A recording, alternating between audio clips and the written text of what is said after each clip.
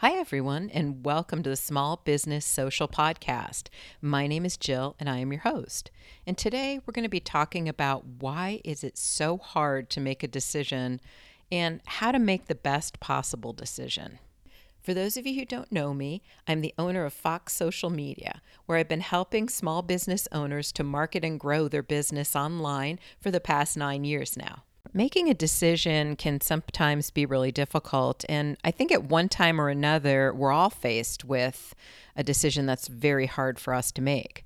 And I think that the thing that scares us the most is the fact that we don't know what the outcome of that choice is going to be. And most of us fear the unknown. So even though it makes no sense, we sometimes feel more comfortable not making any decision at all. So we freeze in our tracks and do nothing. And sometimes it's not possible to do nothing, so we stress over the choice that's in front of us. So, how do we move forward when we just can't make a decision?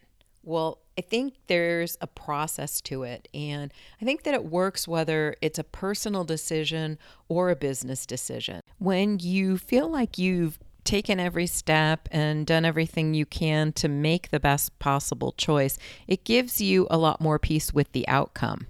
So here are the 7 steps that I recommend you take when faced with any difficult decision. Before we get started, just a quick reminder to make sure you subscribe to this podcast because every week I'm going to be sharing really helpful information that's going to help you to market and grow your small business or personal brand.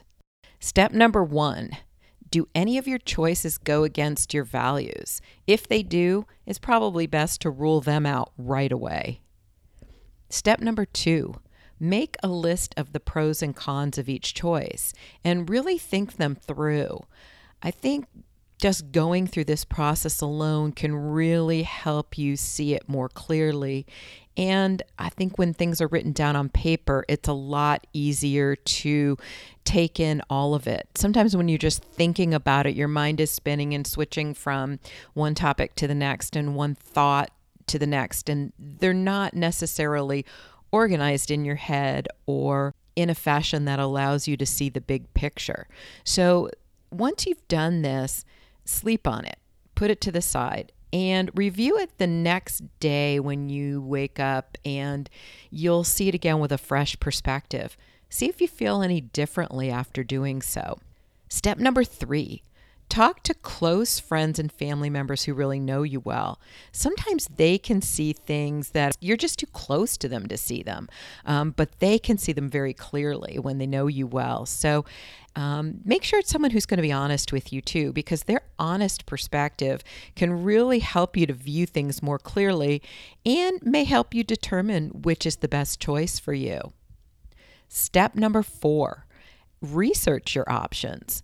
Google the things that you're choosing between and not only take into account the information from those websites, but also maybe from forums where other people are discussing the topic.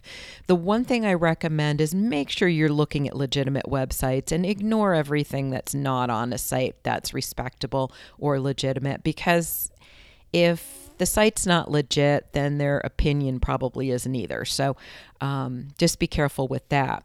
And you may learn things you didn't know by researching. And sometimes when you learn information, some of that information may make your choice as clear as day. Now, step number 5 is to speak to others who face the same decision you're making now. And that will give you the advantage of seeing into the future and knowing how the decision they made affected them. And that'll help you understand the possible ramifications of making that particular choice for yourself. It kind of gives you the advantage of seeing what the possible or likely outcomes are for yourself. And it will also help you to see what obstacles that person hit along the way that you right now don't have the knowledge of because you haven't made that decision and gone down that route before. So that'll give you a little bit of insight into the future and also help you make that decision. Step number 6, ask yourself what will be the best choice when you look back 10 years from now. Will it be something you're proud of? Will that choice be beneficial to you or to someone else?